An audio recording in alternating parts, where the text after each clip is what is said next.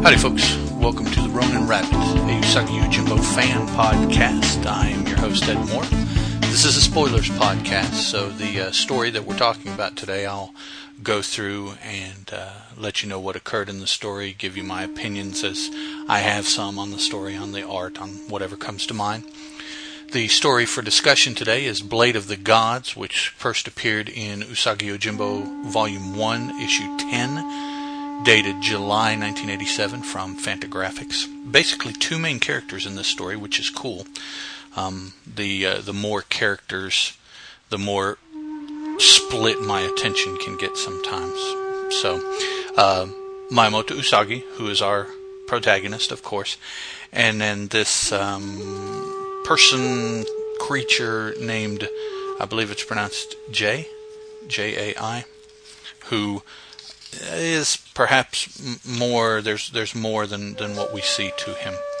As a matter of fact, when I just saw the character, I couldn't necessarily tell if it was a male or female, and that may have been a mistake on my part. Perhaps there should not have been any ambiguity had I, known more about the time and the dress of the period and everything like that. Interesting note, this is the first character that Usagi went up against whose weapon of choice is a spear. So that made for some different fight scenes as they get into a fight later on in the story. That was kind of interesting to me to see another martial art discipline come into play. The story opens with 6 samurai running across the plain, talking to each other that they're looking for somebody that has killed their master. And they finally catch up with this figure that you see in the distance, and they catch up, and when the figure turns around, it's a rather sharp-toothed, blank-eyed, long-clawed, looks to be a cat to me. I'm not sure if it's supposed to be a cat, perhaps not. The samurai are cats, and this, I'm not sure what this is, a wolf perhaps is what this is supposed to be. I think it's a cat, though.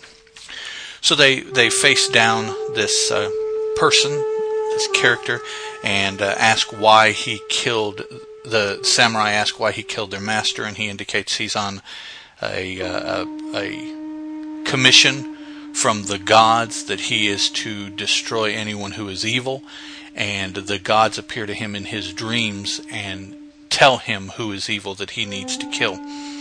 His idea being that after he has followed the will of the gods to a certain point, they will allow him to become a god himself. And having explained that to the samurai, they then question not only his looks but his sanity as well.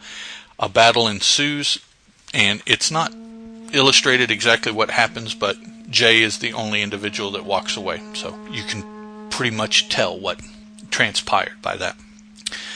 Next, we see a storm rolling in, a very major storm, thunder and lightning, wind that are blowing trees off of perpendicular. Usagi is out in this, wandering around, and he's cursing his bad luck in that he is wandering at a time and a place when there is no shelter, and here the storm is coming in, and I suspect that it's near winter, it's like in the fall, because Usagi is complaining of being very cold also. But he does spot a small hut in the distance and bangs on the hut door until somebody comes to let him in, and lo and behold, it's this character that the samurais lost to at the beginning of the story. Usagi comes inside and offers his name, and this character offers back that his name is J-A-I. And Usagi apologizes, but says, there was nowhere else for him to stay, and he appreciates the hospitality, nice house that you have. And Jay says, well, it's not mine. It belonged to someone who was recently executed.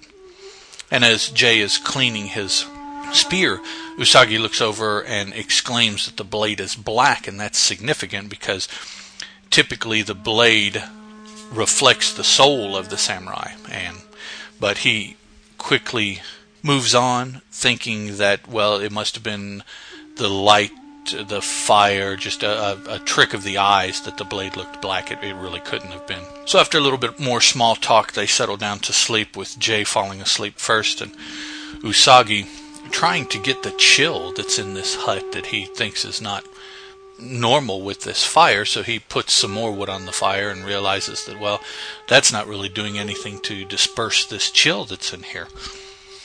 But he finally settles down and falls asleep himself. Jay wakes up almost acting as if he was awakened by a nightmare.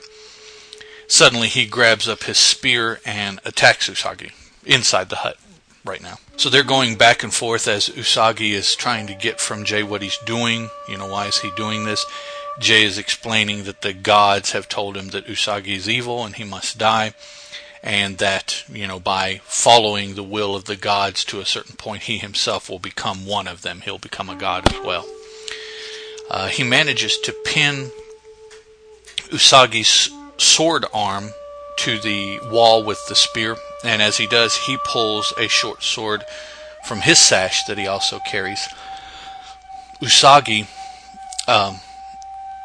unleashing the wakizashi that he carries, parrying the blow and saying, exclaiming, "Ha, it's a stalemate."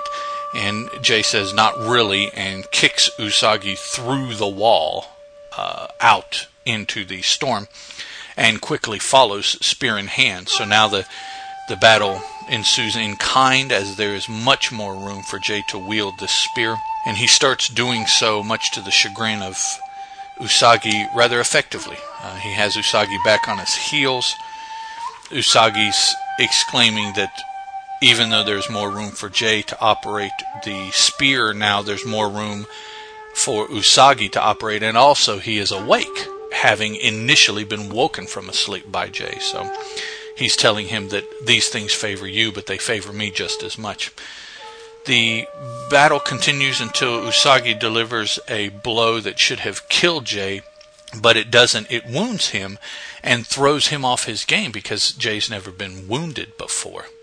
Thinking this through, he realizes that it's a test, and that because he's being tested, this encounter is definitely one that he had right.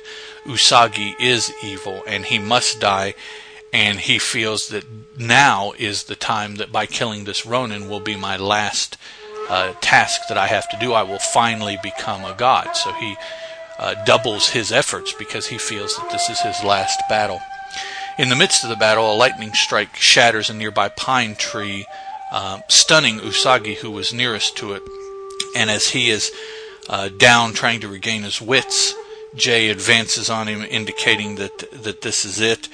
The gods threw down that lightning bolt which stunned Usagi, and now he's going to die. Usagi going out the hero's way, saying that if it's my time to die, then so be it. And as Jay is advancing on him, spear overhead, he gets struck by lightning. Again, right next to Usagi, so that is 2 consecutive lightning bolts that crash into the earth very near Usagi. This second one stunning him into unconsciousness until later on, after the storm has passed, during the day, the sun is up. He comes to very sore, groggy. Looking around, he's looking for, the results of the fight, what has happened. Off to the side there is his sword that is stuck in the ground, but also to the other side is Jay's spear that is very mangled and still smoking. So Usagi believes that Jay's completely destroyed and wonders, is it true that he really was an emissary from the gods, and that because Jay is gone, he decides, well, we'll never really know what the deal with that character was. Not really any terms of note in there. As I indicated at the top, it was interesting to me to finally see a martial arts displayed that was not sword-based. It was spear-based. The next episode, we'll talk about the Teacup, which is originally from Usagi Yojimbo Volume 1, August 1987, Fantagraphics publisher. So, if you guys do have any comments that you want to leave, you can do so at usagipodcast@gmail.com. The website is thereaderfeed.com. Usagi Yojimbo Dojo on Facebook is where I also post notice of the episodes when they go up. That's where I post them on Facebook as well as my own page. I do want to thank Steve, the overseer of that page, for allowing me to do that. I really appreciate that. And on Google Plus, Ronin Rabbit is there under that name. So those are the ways to get in touch. Maybe not so much on the Usagi Yojimbo Dojo page. You can leave a comment on the post, but track that back to me or to, on Facebook to me, and leave a comment to me directly so we don't clutter up their page if that's what occurs. So thanks a lot, guys. Keep listening. We're about to finish up the first volume of this special edition hardback that I've got, another 2 or 3 stories, and I'll be moving into the second volume. These stories, starting with The Teacup, I have never read before, so I'll be reading these for the first time for the show, so that's going to be kind of cool. Alright guys, thanks a lot, and we'll talk to you again next time. Bye. The Ronin Rabbit podcast is a Teal production, and as such is licensed under a Creative Commons Attribution, Non-Commercial, Non-Derivatives 3.0 Unported License.